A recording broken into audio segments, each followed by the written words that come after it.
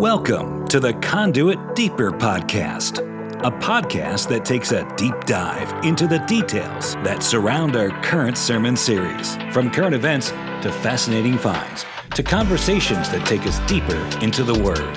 Thanks for joining us. Welcome to our Deeper podcast. My name is Mo, executive pastor at Conduit Church, joined with our lead pastor, Darren Tyler, for what is now our second video podcast.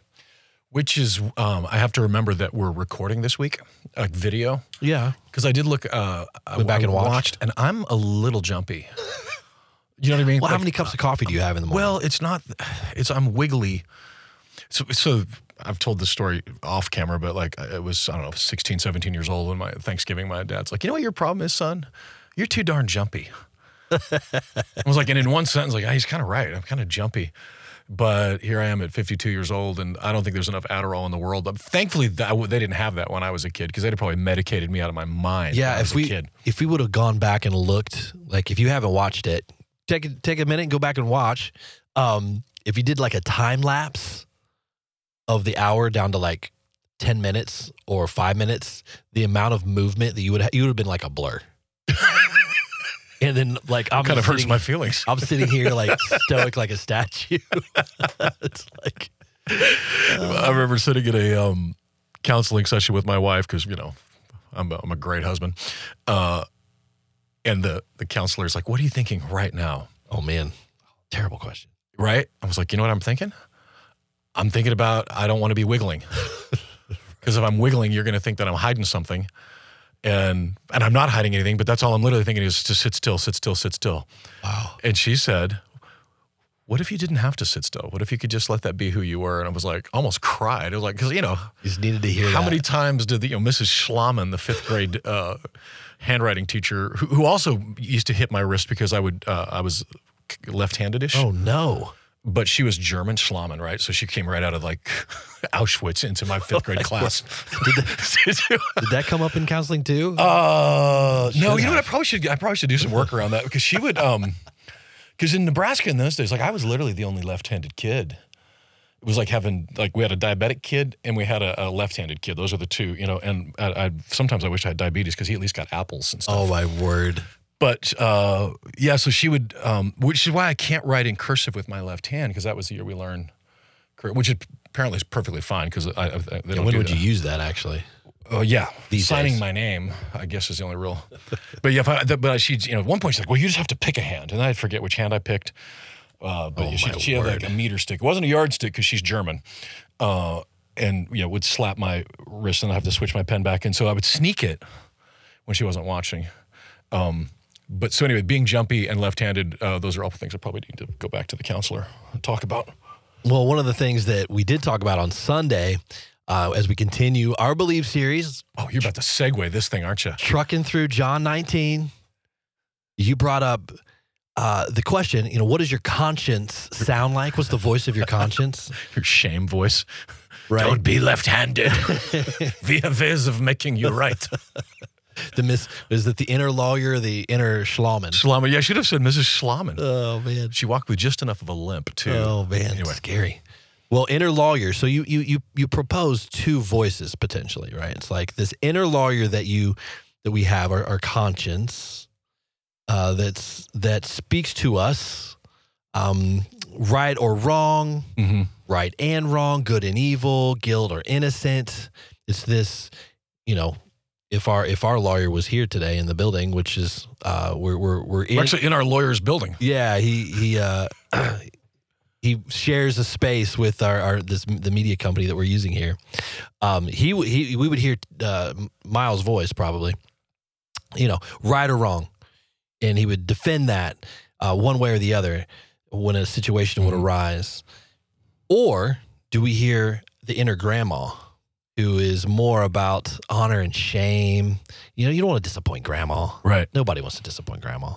When I was third grade, my dad was in the hospital, and his mom was my favorite grandma. Because my mom's mom was like 100% honor and shame, and but my dad's mom was awesome. Like she totally free ranged us, but I was sneaking quarters from my dad's stash because this is a terrible thing to have done. My dad is literally dying in a hospital, and I'm sneaking quarters out of his little milk jug, and going to the gas station that had just gotten a Ms. Pac-Man. Oh wow! Oh yeah, buddy, it's a game changer. Oh, literally.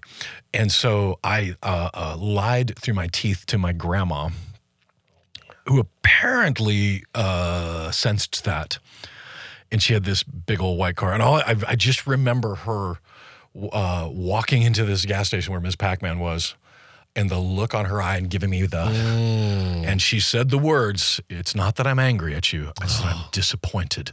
Brutal. And she throws my bike in the back of her car, and it was the longest shame ride home. That's when I think about inner grandma, that's the inner grandma voice. What are the people going to think? You're stealing from your dad's quarters while he's in the hospital. Shame on you. Oh, it's just brutal.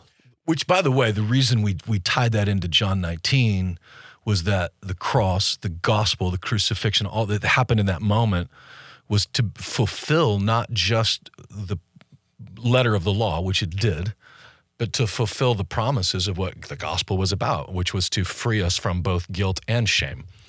And in the cross, which is what we sort of dove. Somebody get the verbs. What we dove into was the idea that the things that were happening that were being fulfilled weren't just like a parlor trick for God. It was literally here's how I'm going to deal with your guilt. Here's how I'm going to deal with your shame. So he was stripped naked, right? No bones are broken. We covered all that.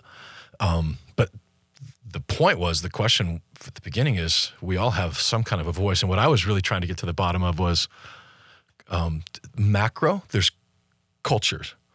Or did I make enough sense on that? I felt like I got a little in the weeds on I want to honor, talk shame about culture it today. versus guilt and innocence culture. Yeah, no, I thought it was really, really good. You referenced an article that came out several years back. Was this Christianity Today? Yep, Andy Crouch. It was 2015. Yeah, and it was this observation before they went woke. Oh man, yeah, we can circle back to that.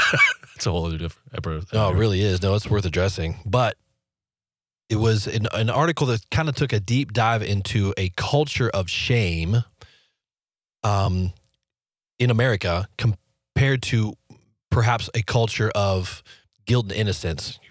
Innocent until proven guilty. Yeah. And how different cultures attack this same idea from two different perspectives. And yeah, I mean, this was the first, at least that I could find, the first mention of this in history was Ruth Benedict, this book that she released, but it was based upon a study. The Pentagon hired her. She's an anthropologist, a cultural anthropologist, and the idea was that she was trying to get to the bottom, the Pentagon was trying to get to the bottom of is, why in the world will Japanese pilots fly their planes literally into to their death, as opposed to German, who were it was one of the things that helped actually London not fall, was that they could only go so far with those planes before they had to go back and refuel. Now, Japanese people, they didn't care. They literally fly 250 miles out to sea to literally, they weren't trying to get home. They were going to die. Yeah, kamikaze. So the question was, what is the difference between that culture? We have these major military machines. What is the difference between a Japanese culture and how do we defeat this enemy versus a German enemy? And she was the one that I think coined the phrase honor and shame culture. I might be wrong about that, but she basically, and by the way, her work it's been criticized, and like everybody's work is. Sure. But overall, the culture of Asia in general, and the Middle East, I might add, and much of the culture in which the Bible was written was an honor and shame culture. So it wasn't so much about right and wrong as it is about what would people think of you. The honor and the shame. And so kamikaze, I think is Harry Carey, is that how they pronounced it? Not the Chicago, right? Anyway, bald guy. They would literally rather kill themselves than have to face their family in failure. And for years, and maybe still, Japan has had one of the highest suicide rates in the world because of the culture of honor and shame. And so what I was trying to actually understand, we were kind of doing it anecdotally from our church, was how many in our church family, when they hear their inner conscience, are they hearing guilt and shame? Yeah. Or I mean, guilt and innocence, like it's the inner lawyer, like litigating it, or is it honor and shame, which is grandma? And I've anecdotally speaking, it was like a 70% was about the inner lawyer and 30% was the inner grandma. And I think that what we're seeing in our culture, which is why I was trying to circle it all back here, was that our culture is shifting from guilt and innocence to honor shame because of the internet. Like which is what Andy Crouch was saying, what is that, 7 years ago, 8 years ago? That the internet has made a world right now where it is all about what people think of us. We can't say that because we might get canceled. Can't say that because what would people think? Can't write this because shame on you. And it's literally shifting. So I think that what I'd love to do a deep dive is the difference, say, between like people my age and people who are in their 20s right now. Generational thinking. Yeah, like I have a suspicion, anecdotally speaking, people in their maybe even 40s and below, but for sure 30s and lower, would have way more of an inner grandma than they would an inner lawyer speaking to them in their conscience. What do you think? What do you think this would look like in Jesus' day among the Israelites? As far as their honor and shame culture? Honor, shame, or guilt, innocence? I think it's honor and shame was the Jewish culture for sure was honor, shame. Wow.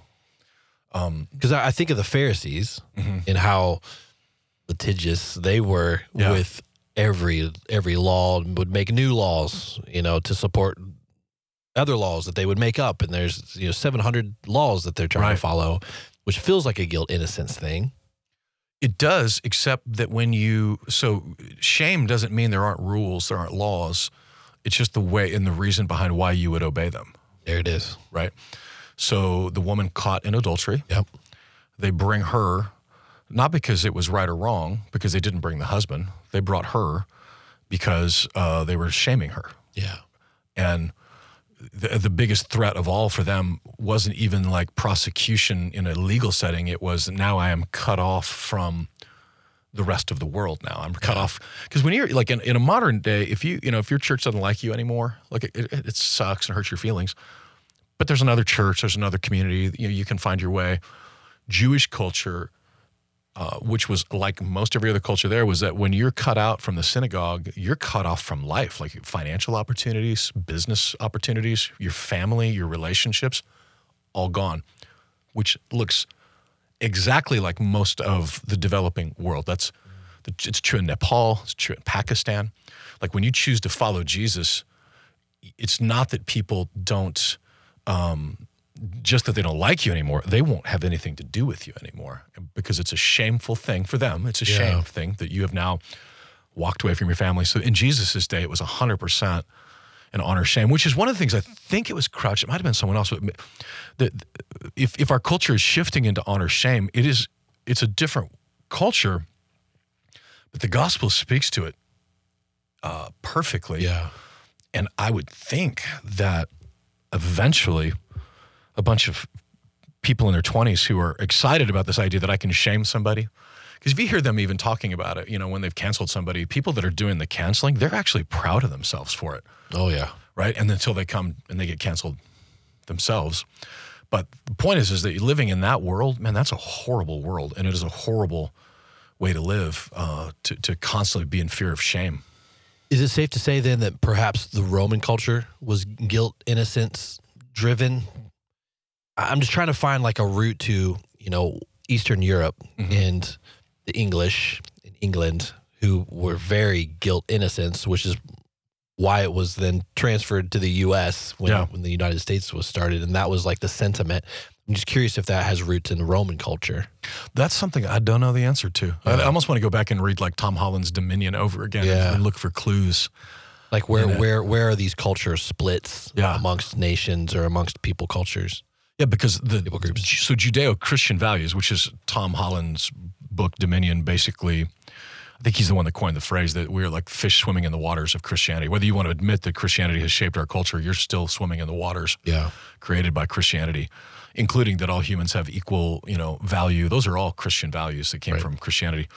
So it might be that it came through that road where it was guilt, innocence over honor, shame, because those were all Judeo-Christian. And then when you look to the West, like British, the stiff upper lip, right? The U.S., like that's our whole Western. But when you go the East or Middle East, it's honor, shame. I actually don't know this, but it'd be fascinating to find out like where Latin culture is. My experience with Latin culture feels like it would be guilt and, honor and shame. Yeah. I think. Deeply rooted in Catholicism. Yeah. So yeah. What I do know is that it whether your culture, which is why it was really interesting to me, was that whether it's the culture is a view of the macro view of the micro, but on the micro level, on the ground level, we all have guilt and we all have shame. Right. It's just which one is the primary motivator in our lives. And both are terrible motivators. Yeah. It's one of the things that, so the guilt is a terrible motivator. So that's so funny you say that. One of my mentors and my youth pastor growing up, he would say this all the time. Guilt is not a motivator. He would say that. Oh, interesting. So is it Cujo? Often. No, my youth pastor back in the day. What, like an how do you say it? Independent fundamentalist Baptist? Well, so said guilt is not? Yeah, because he came out of that and started a non-denominational church. Okay, it was the pendulum swing the other way, right? Because growing up, like when I went to church camp as a elementary school student, early middle school years, at a church camp at what we call a fundy, an independent fundamental Baptist camp, when they close out the teaching, the motivation to come forward to accept Christ in that moment is 100% guilt driven. If you feel guilty enough, you'll. Yeah, and it's just it's deep. Yeah. 100%. Yeah. And so, coming out of that, he would always say, he would just remind us, man, guilt is not a motivator. I mean, this, the transformation through Christ and the Holy Spirit is a miracle unto itself, and it's through the love of Christ, right? Mm-hmm. And the shame off of you, right? Guilt off of you. And so, I think it's interesting that certain denominations, even within the Christian sect, have their own manipulations or motivations to compel people to Christ. Yeah. Well, guilt in general, the reason it's a terrible motivator is that there are those that, and my wife is one of these, will feel guilty for things that when she didn't do them wrong. Like she didn't do anything wrong, but she feels guilty, and we all know people like that they apologize for everything. Yeah. Because even if they didn't do anything wrong, they're apologizing. And on the other hand, guilt is terrible because if you demand or declare or just believe that this is not right or wrong, whatever, just on your basic belief, then there are things that you can, and we all know people have done this. They've done something terrible, they've done something wrong, and they feel no guilt for it because they have moved the goalpost, which is it's what's happening right now in Atlanta with North Point Church. Yeah, let's talk about this. Should we talk about this? Yeah, I mean, there's definitely a rumbling, and there has been a rumbling around Andy Stanley in North Point in Atlanta, Georgia for the past, let's say, decade, to be honest. Yeah. Of moving the pendulum away from what would be, conservative Baptist values from his daddy's church over the past decade, which has kind of sped up over the past, let's say, 3 years to looking like something that I'm certain that Charles Stanley would not recognize. Yeah, he would be 100% disappointed, right? In what we're talking about, I'm trying to remember the name of this conference. I'll have to pull it up here. That I'm going to pull this up. So so let's go back for a second because he did a series. And by the way, I don't know Andy Stanley at all. I have no relationship with him. So praying for him. I know that Jesus loves him just as much as he loves all of us. But he did a series. I think it's been 2, maybe 3. It's probably more than that because they actually went full COVID on.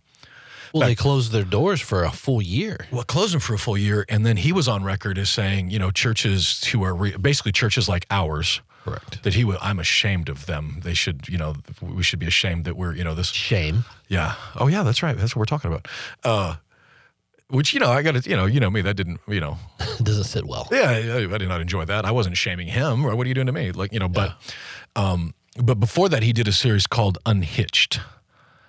And I remember that because if you're looking for a sign that your pastor is going to lead you down a road that you might not be comfortable with, because I've seen this with Stan Mitchell. Well, I shouldn't say any more names. They always start with a series on the Bible that undermines the credibility of the Bible. There was a pastor, Specifically the Old Testament.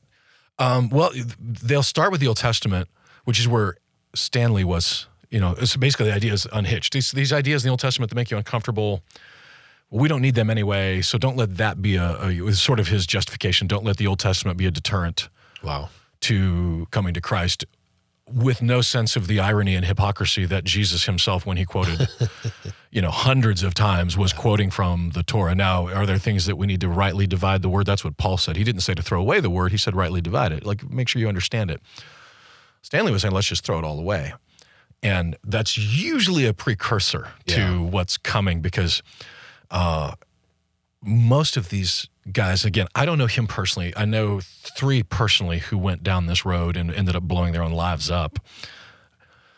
They weren't comfortable saying it all out loud at once. And so what they were saying privately, they weren't saying publicly, but then they started inching into it publicly. Because there's this, and I don't know that, I wouldn't say that Andy Stanley's a narcissist. That's unfair. But there's a narcissistic tendency toward, for thousands of years, this is how we understood and read and accepted globally. Right. But I have suddenly discovered something brand new that everybody else has missed except me. And now it's my job to save the world with this new information I've gotten. That's just narcissism. Yeah.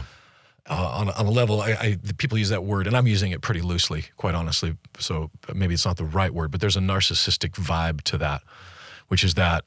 But what this conference that they're hosting, which, by the way, on the surface, it sounds like, God, this is really great. Parents of children who are questioning or have not questioning, they've actually chosen a path. The Unconditional Conference. Is that what it's called? Yeah. Yeah, it sounds great on paper, right? And you're reading it.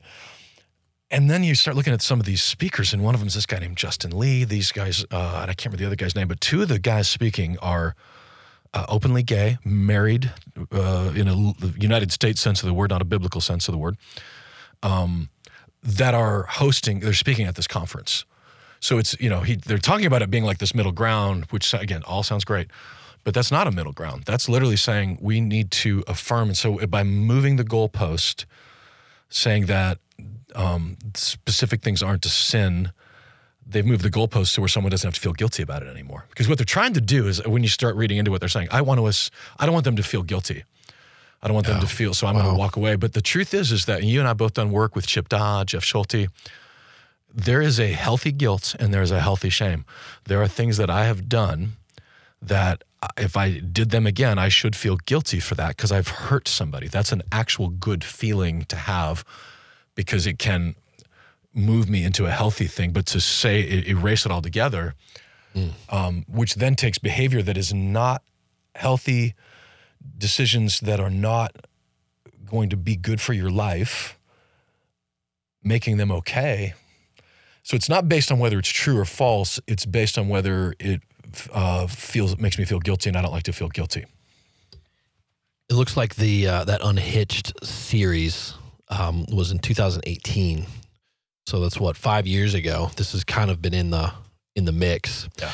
He has a major platform. He's one of the largest platforms or churches in the country. Yeah, not for long. But things are heating up, and there's been several large articles released in the past week about this. Yeah. Albert Mohler wrote a great op-ed piece. Mohler seems like the kind of guy, again, don't know him at all. Feel like he probably wouldn't like me much. He kind of gives off grumpy grandpa vibes, which if that ball comes over the fence, he's keeping it kind of vibes. But he's got an inner lawyer, and his take was, and I think is pretty accurate, which is that what's happening here, I think his opening line is like the ship has already sailed, like this ship has left the harbor. Yeah.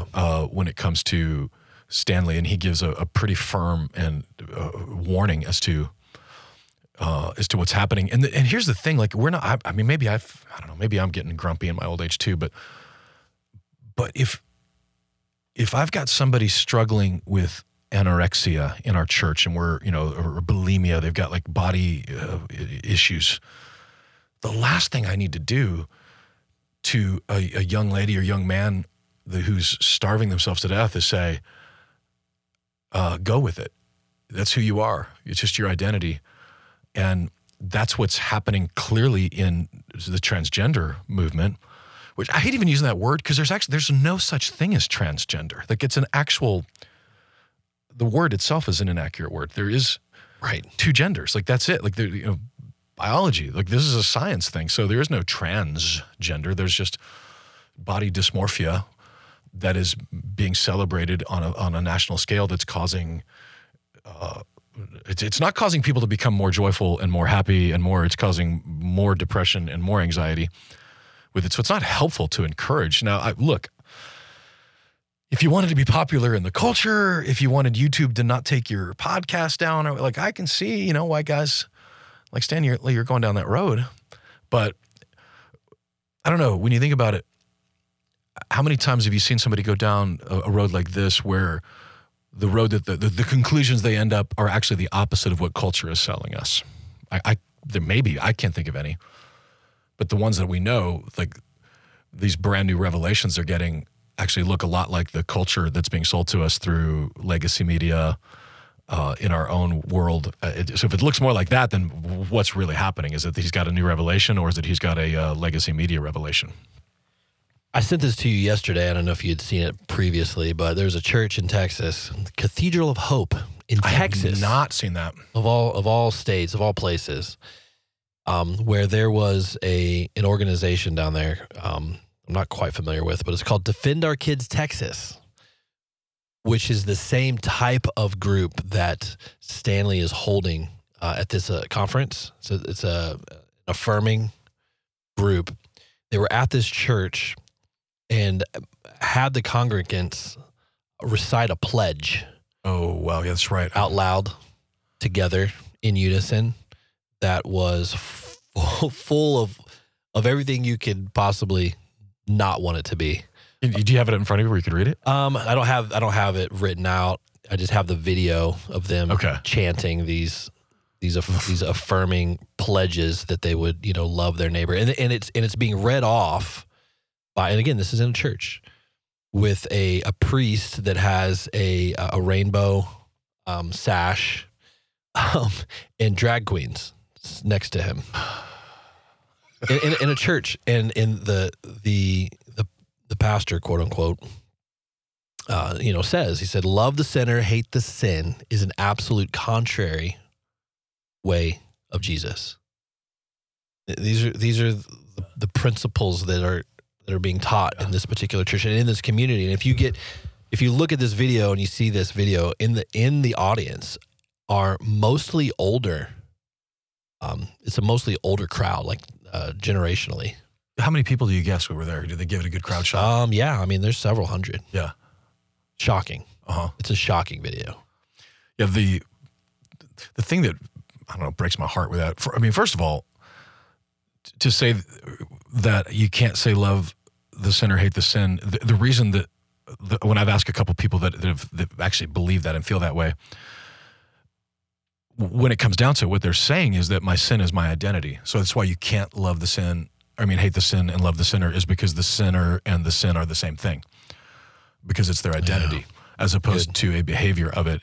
And that is 100% not what Jesus, because you go back to the woman caught in adultery, he didn't say, hey, no one is here to accuse you. Now go and have sex with as many people as you want. He said, go and sin no more. So he loved her just the way, loves her just the way, just like me. He loves me just the way I am, and he loves me way too much to let me stay that way. If you think about this message of you are fine just the way you are, if like, I don't remember you, but I remember when I was living adventurously, taking this scenic route to the kingdom. My will be done on earth, right? Right. If someone had told me, you're fine just the way you are, Like on the surface, maybe that's what I would have wanted to hear, but on the next level down inside, that's the worst news I could have gotten. Like, this is it for me? Right. This is all I can hope for? The best I got. Yeah, is to be an idiot. Like, I'm breaking people's hearts, my own heart. Like, this is it for me? I can't be better than this? Like, that's terrible news. Yeah. So it's not the gospel isn't that I have to change to be loved, but the gospel is that I get to change because I'm loved. It's a whole different world, which most guys like this, including Stanley, when they talk about, God being a God of anger and shame, they're using a caricature of the gospel, which is what they're saying, like the fundy thing you came from. So they're basically rejecting a version of Christ that wasn't Christ to begin with. Yeah. So I'm like, okay, I reject that as well. But it's like we identify the same problem, but their solution is not the same solution because it's not the gospel solution, which goes back to the cross, which is why Christ was crucified, stripped naked because he was made shame so that our shame could be removed from us. Not because our behavior wasn't shameful, but because there's no hope without that. Like there is no other way for me to have shame off of me than to know that the one I have sinned against forgives me. Which I think we covered. Did I cover that? Like the sin is not against, when I've sinned, yes, I've sinned against my wife, right? But the real sin is against God because God created my wife, right? So, we've joked about it, but I've never been unfaithful. Like I've been a pretty boring husband when you think about it. So I had a pretty low bar of what it meant to be, but I've also at the same time, I've been crunchy, I've been distant, I've blocked her out over the years, like things that were shameful that I can't unring the bell from what I did. And saying I'm sorry, which I have, and whatever but making me more into Christ was actually my marriage because I got to see the harm that my behavior caused her. But ultimately, she's God's daughter. She's God's creation. So it's like, like my son, so he's got a lady friend. Oh, wow. Okay. And what they have, he's got the same his game is pretty consistent. First date is this, second date, we're going to go on a picnic. He's got but he's made it past like 4 dates. So he's having to come up with new parts of his game. Yeah. And it's Legos. Say what? Legos? Apparently nothing is more romantic than building a Millennium Falcon out of Legos in the bonus room. So they go to Target, Lord, we're not going to Target. Nope. We're going somewhere, and we're going to Amazon, and we're buying a Millennium Falcon Lego set. Yeah. And then we're saying, hey, come over, we're going to build this together. Yeah. Smooth move. Right? Yeah. You'll hear, we're like a lot of parents, so you have to have the doors open, there's whatever policies, but... But if I walked up, this afternoon in the middle of their little game and picked up the Millennium Falcon and shattered it into a million pieces, am I sinning against the Millennium Falcon? Probably. But the real sin is against the creator of the Millennium Falcon, which is my son and his lady friend. And so the forgiveness has to come from them. Good. And that's the sin. That's why David, when he killed Uriah, had Uriah killed, his prayer was, God, against you and you only have I sinned. Now, of course, you're thinking, well, it seems to me like he sinned against Uriah. What he's saying at the core of it, I harmed Uriah. I sinned against him. But the sin beneath the sin is a sin against God and his creation. Only he can forgive that. So instead of moving the finish line or moving the goalpost so that someone doesn't have to feel guilty because my behavior, and you hear people say that, I've heard people say this, people who, have a real anger problem will say something like, well, that's just who I am. That's just how I'm made. I'm just bold. Right. That's who I am. Like, no, you're kind of a douche. Like, can we say that? I guess we just did. This is the Deeper podcast. So you're an unpleasant person. But just to say that's who I am and walk away from it is actually an unacceptable response because it's not who you are. Like, that's 100% not who you are. Making your sin your identity is, in an attempt to assuage guilt and shame, is, by the way, it doesn't work. And ultimately it doesn't work because God himself still looks at me and says, hey, these things the way that I've created this world, you have violated it. And the only way that it can be forgiven is if someone it's forgiveness and is about assuaging the guilt, paying the bills, building a new Millennium Falcon, so to speak. And only God can do that because it's his world, his creation. And my guilt and my shame, ultimately terrible motivators, because they're not going to get me to change. But the gospel itself is what, if any change in my life I can attribute to is Jesus accepting me the way I was and giving me the power to go and sin no more. Back to Andy in this conference. I'm curious to know what your thoughts are at this point. I mean, it's been 5 years since he started with that particular passage, that particular series, rather, Yeah. Unhitched.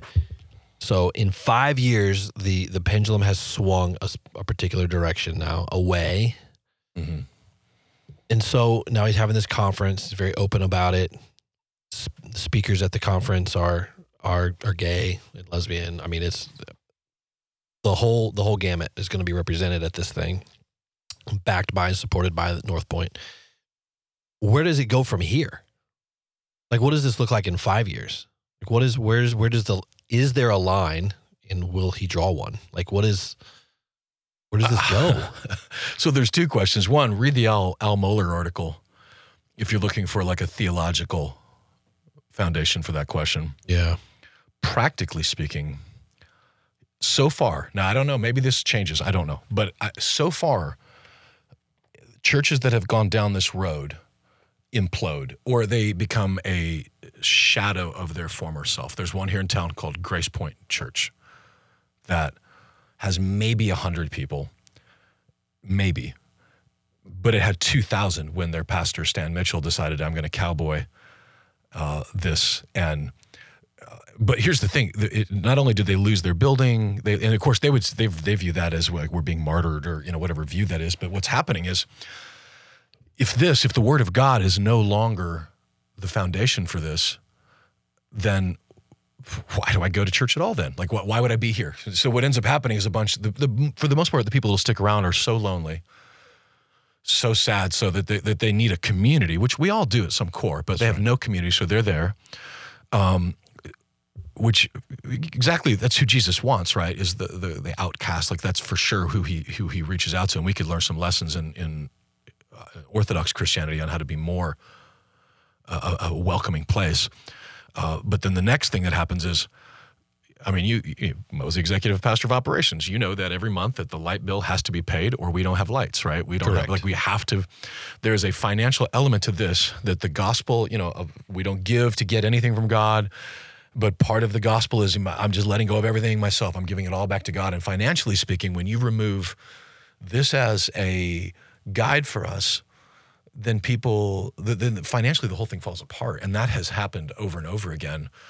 I don't know who it is, but the only reason Grace Point had survived, at least for a certain point, was there was one guy who was really wealthy who was funding the whole operation. And the rest of it was, I mean, think about it. Like, we love everybody. I don't look at who gives what, because I'm way too shallow. I'll start scheduling meetings because they're giving a lot or whatever. But, you would know more than I would that, if your primary audience are 20-somethings, they're in college debt, they're student loans, they can't afford to give it all. So practically speaking, I don't know what happens with North Point. But I know that if you remove this as a foundation, that I don't believe the most fundamental, the male and female, he created them, then I also don't believe that, because when you think about giving your money away to a church, that's absolutely insane. Williamson County is full of bass boats of people who don't believe in Jesus and don't believe in whatever, and they, why would I give my money to a church if there is no underlying value to it? And so financially they tend to fall apart. And then the other thing that I think is going to happen, there's the whole slippery slope thing. Yeah. But so when I was growing up, it was either gay or lesbian. That was kind of it. And people were still, I mean, goodness, I can remember in the early 2000s even, like Michael Scott, could make a joke on The Office about tranny clause, right? Which they couldn't make today because he'd get canceled for that. But even 15, 20 years ago, that stuff you could still talk about. But in the 80s and 90s, it was gay or lesbian. And then at some point, bisexual people, well, I don't want to be left out from that. The bisexual, I can't really choose, so I'm going to choose both just in case. Which, parenthetically, the percentage of teenagers that I quote unquote identify as bisexual is somewhere near 25 to 30% right now. Oh, wow. Which is a fascinating conversation about how culture is driving this, not reality. But so bisexual is like, we want a piece of that. And then the transgenders come along, well, we want a piece of that. So now it's LGBT. And then suddenly the Q comes in. And now eventually there's so many, we're just going to put a plus at the end. Because we're running out of amount of letters that people can remember in one, in one sitting. So the slippery slope is literally in the LGBTQ plus. Because now we're plus, which means if you're plus, you can identify as whatever under that instead of trying to figure out the rest of these things. Because isn't there like an IA or something or somewhere? I believe so. Yeah. So at least, in Andy Stanley's world, we're cutting it off at the plus. But the slope is that if I can do whatever I want, be whatever I want, there is no end of letters in the alphabet that you can add to this that demand to be a part of being accepted for our behavior. And by the way, there's no S in there for straight. We don't get that, so maybe that falls under the plus. I don't know. But to your original question, this is my theory, and I'd be anxious to hear what yours is too. I don't think this can sustain even for Andy Stanley. When you hear people like Stan Mitchell, Derek Webb, for instance. Oh, yeah. They get a whole lot of attention in media, but if you look at their actual numbers, like I said, Stan Mitchell has a very national platform.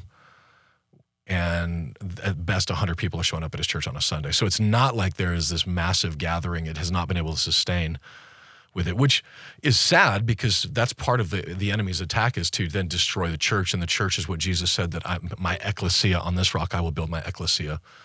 And to have the ecclesia be ripped apart by adding more letters to the alphabet is actually really sad.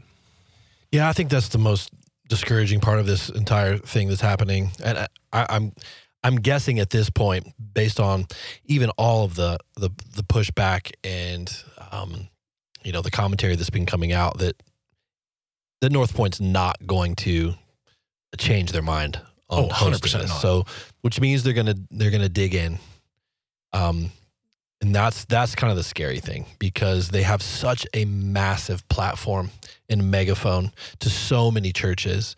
And the fear is that this is going to persuade other churches and pastors and ministry leaders to come alongside this mindset. And it's scary implications. So what do you think? Do you think that I'm naive? I think we've established that. Like I think, well, that could never happen. They'd never close down the country. They'll never make us wear masks. I'm proven I'm naive. I don't think it can sustain because a guy like Andy can still talk. But as the world around him crumbles into this small little thing, I don't know that I don't know that a lot of people are going to follow. Let me phrase that. A lot of people, yes. Percentage-wise, I don't think it'll be that high. I'm not so sure. And the only reason I say that is because, we live in Williamson County, Tennessee. So we have our bubble in a sense of it's a bubble. Yeah. Of where we can expand that. We can say Williamson County. We got to expand that. Middle Tennessee in general. It's a bubble. Except for Nashville. It's like that bubble. But when I talk to my friends, when I talk to my pastor friends back in Ohio, and I've got a lot of friends in ministry back in Ohio, and this is front and center. This is a dividing line up there right now. Okay, so when you say dividing line, are there meaning what we stand for and what we believe and what we talk about is in the minority. So that's the question. So you right now in Ohio, where we would stand, that it's a minority, not a majority. That's correct. Got it. And that sucks. Right. So that's that's Michigan, that's Ohio, Illinois, Indiana, Pennsylvania. These are that whole quadrant that used to be very Rust Belt, blue collar, conservative, is not anymore.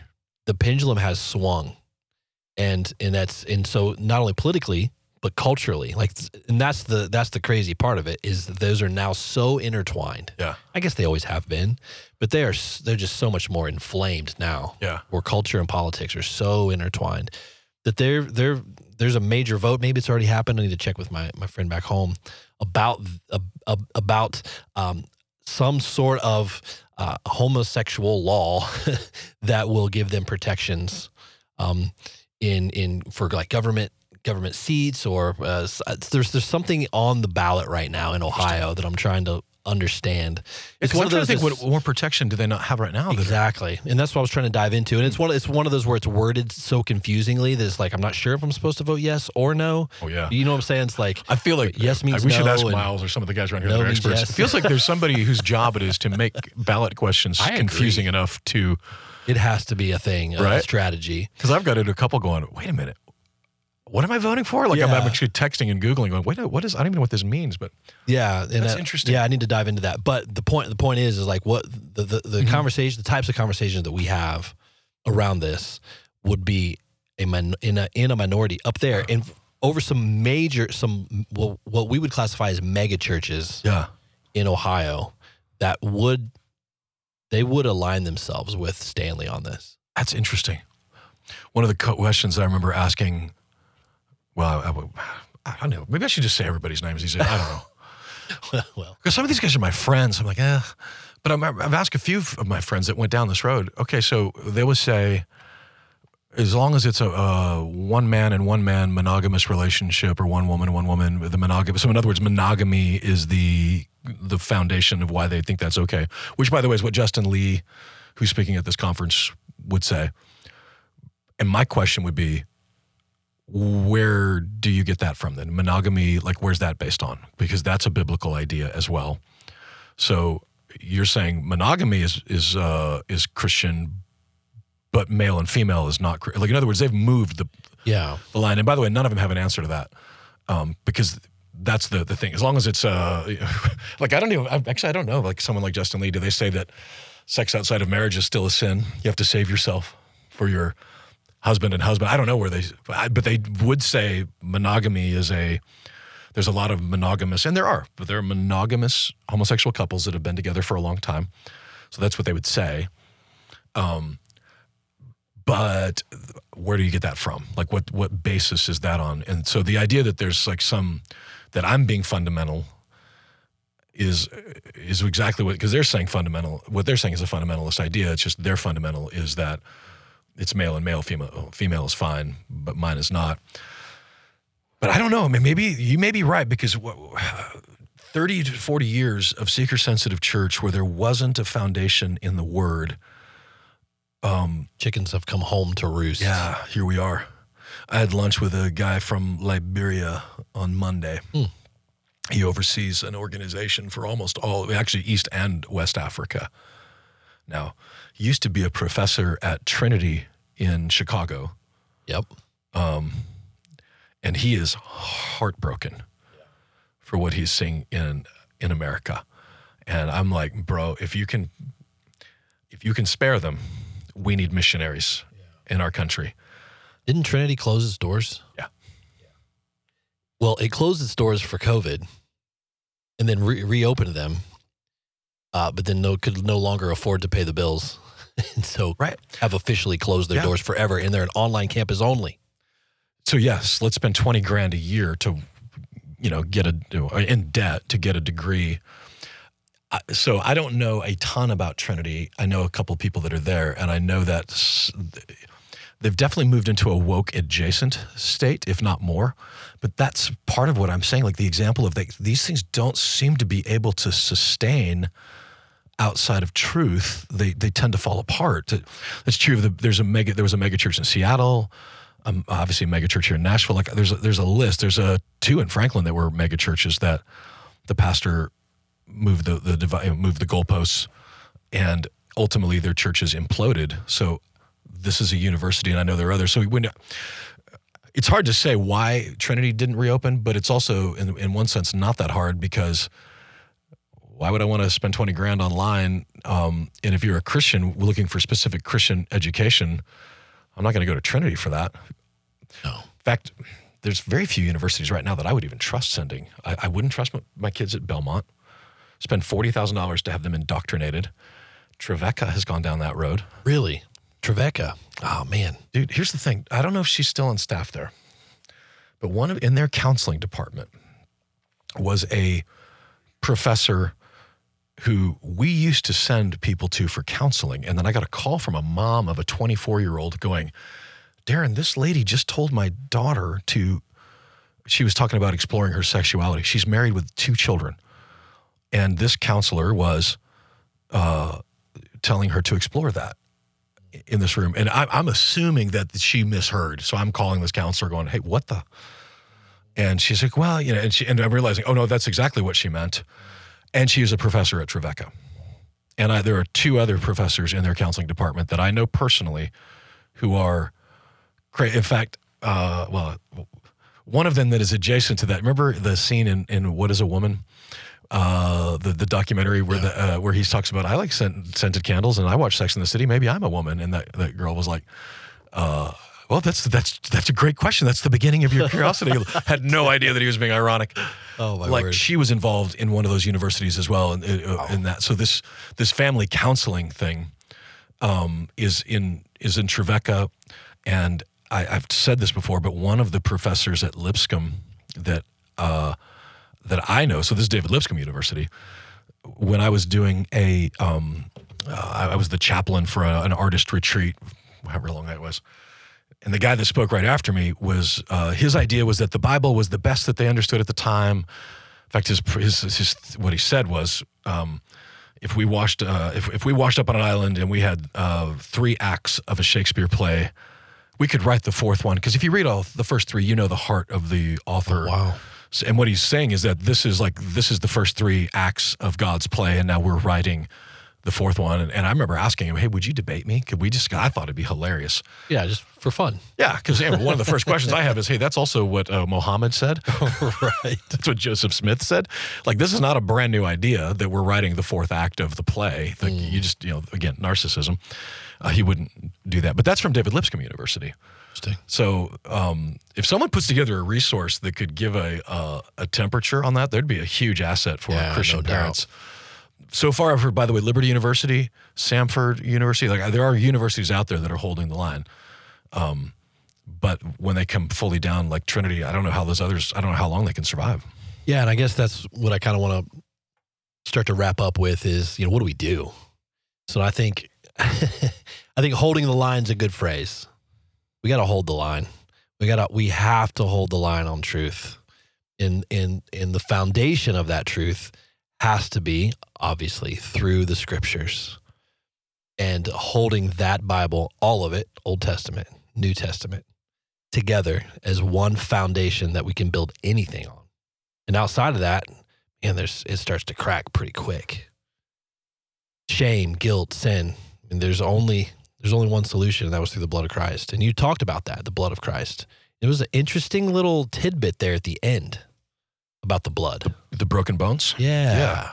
Yeah, that's why, look, Jesus' death was not like something he wanted to do. It was something that he had to do, which was literally back in, I think you pointed this out, but in the garden, they put on fig leaves because they were trying to cover their shame. And God didn't say, just still run around naked. It said the fig leaves aren't going to last. So here's animal skins. Something had to die to cover their shame. So in literally Genesis 3, the beginnings of the gospel, the scarlet thread is what it's been called. Yeah. Started. And by Exodus 9 or 12, the Passover lamb, the bones could not be broken. That was one of the things that was talked about. No bone will be broken. Wow. And on the cross, of course, when they broke the bones of the rebels on either side of Christ, he was already dead, so they did not break his bones. And the point was that inside the bones is where blood is made. The marrow is where blood is made. And so the picture that even so this, again, fulfilled, this would be fulfilled, was that the story that God was telling in the crucifixion, which is the truth, is that it would be the blood of an innocent man, God himself, who I've sinned against, not giving me a wink and a nod, saying, boys will be boys, Darren, that's just how they are. Saying, no, this is actually really deadly serious, and so deadly serious that I'll be the one that'll be dead to do it. And so his blood is that's when he talks about his blood washing us, his blood paying for it. It's the idea that I owed blood to him, and he paid with his own blood. So the debt is tetelestai, means it is finished, but it's phrase that Greeks would use when a bill was paid in full. Paid in full. Good. And so that's why the blood was important. And it's why the bones weren't broken, because they were the only, that blood, there's a never-ending supply of it, is the picture, that it can continue to be made to continue to pay the debts for every sin I have committed, every sin I am committing, and every sin I will commit will all be paid for, not by me, but by him. Man, that's so good. And that brings so much hope, right? I mean, that brings, we've welcome to the Deeper podcast, where we got pretty deep today. Yeah, we kind of dove in. We got a little to the deep end. Yeah. Well, and to answer your question, like, what do we do? Like, we have to go back to the gospel. Yeah. Because that's it. Any like shame stuff right now? Because eventually the bills come due on the promises that are made. And the promises made right now is you're free, be whatever you want to be, do whatever you want to do. Being sold at the same time saying, yeah, but that triggers me. If you say that word, it hurts me. Like, if you're living a life where a word triggers you to the point where you are inconsolable, you're not free, like, at all. That's not freedom. No, not at all. So the gospel is the only answer to that. So we keep holding the line, not just with, the lawyer, but with the gospel, because that literally is it. It's like in the 70s, it was when the bills came due from the sexual revolution, which is suddenly people realizing, I feel terrible. All this free love was not free at all. And so the gospel, the Jesus movement was born out of that. I think the Jesus movement of a modern day is going to be born out of truth, because the honor shame culture, the bills are coming due. And you see it all the time now in people that have been a part of canceling others getting canceled themselves. Eventually, everybody's canceled. Yeah. Because that's what honor shame is that none of us are without sin. Every one of us deserves to be canceled by the standards that are being put forward. The gospel is the only hope for that. Good. It's cannibalistic. It eats itself. What aren't those called, like, comfort rooms or something like that at colleges? If you get triggered, you can go to a room and they've got like soft lighting and music and people there to talk with you and give you a hug. Like, these exist on university campuses. I cannot think of anything less that I would like to do than to go into a room and be comforted, because I've been triggered. Oh man, it makes me laugh. Hold the line, church. Hold the line. We've got work to do, and there's no shortage of work to be done in terms of reclaiming and restoring our culture and our land back to Scripture and to the gospel. And so part of that is us doing a kind of a deep dive into a Bible study as we've been going through the book of John. And we've been having people ask, what's the next sermon series? And we're not there yet, but I think Want me to tell you what I'm thinking? No, not yet. No? Not yet. Why not? I don't want it to get out yet. Why not? I don't know. Maybe we want the people to vote. I have two things that I'm thinking. Okay, go for it. One is options. Genesis. Ooh, absolutely. Okay, maybe we'll just stop with that then. Yeah, I don't even want to know the second option. Well, the other was like just a deep dive on the Holy Spirit. And, can't go wrong there. It's going to be good. Going to be good. Not that people are tired with John. We're not tired, because we're like at the pinnacle of the story being told of Christ's crucifixion and resurrection. I'm excited because there aren't very many times in my 13 years of doing this, and then the Bible study leading up to that, there haven't been that many times that I have taught John 20 that wasn't Easter Sunday. Oh yeah, true. Do you know what I mean? Like, you can find me doing John 20 for Easter, but you might be doing it for Christmas this year. Yeah, that's fair. No, I'm doing it this Sunday, man. I'm headed right into John 20 this Sunday. Oh, that's great. That's exciting. Well, thanks for joining us for the Deeper podcast. Again, if you missed last week's YouTube version, you can find it on our YouTube channel, which is what you're perhaps watching right now. Maybe if you missed the teaching from Sunday, you can go back and watch that as well and go back and listen to it through wherever you listen to your podcast. We are there, Conduit Church, and all our information, conduitchurch.com.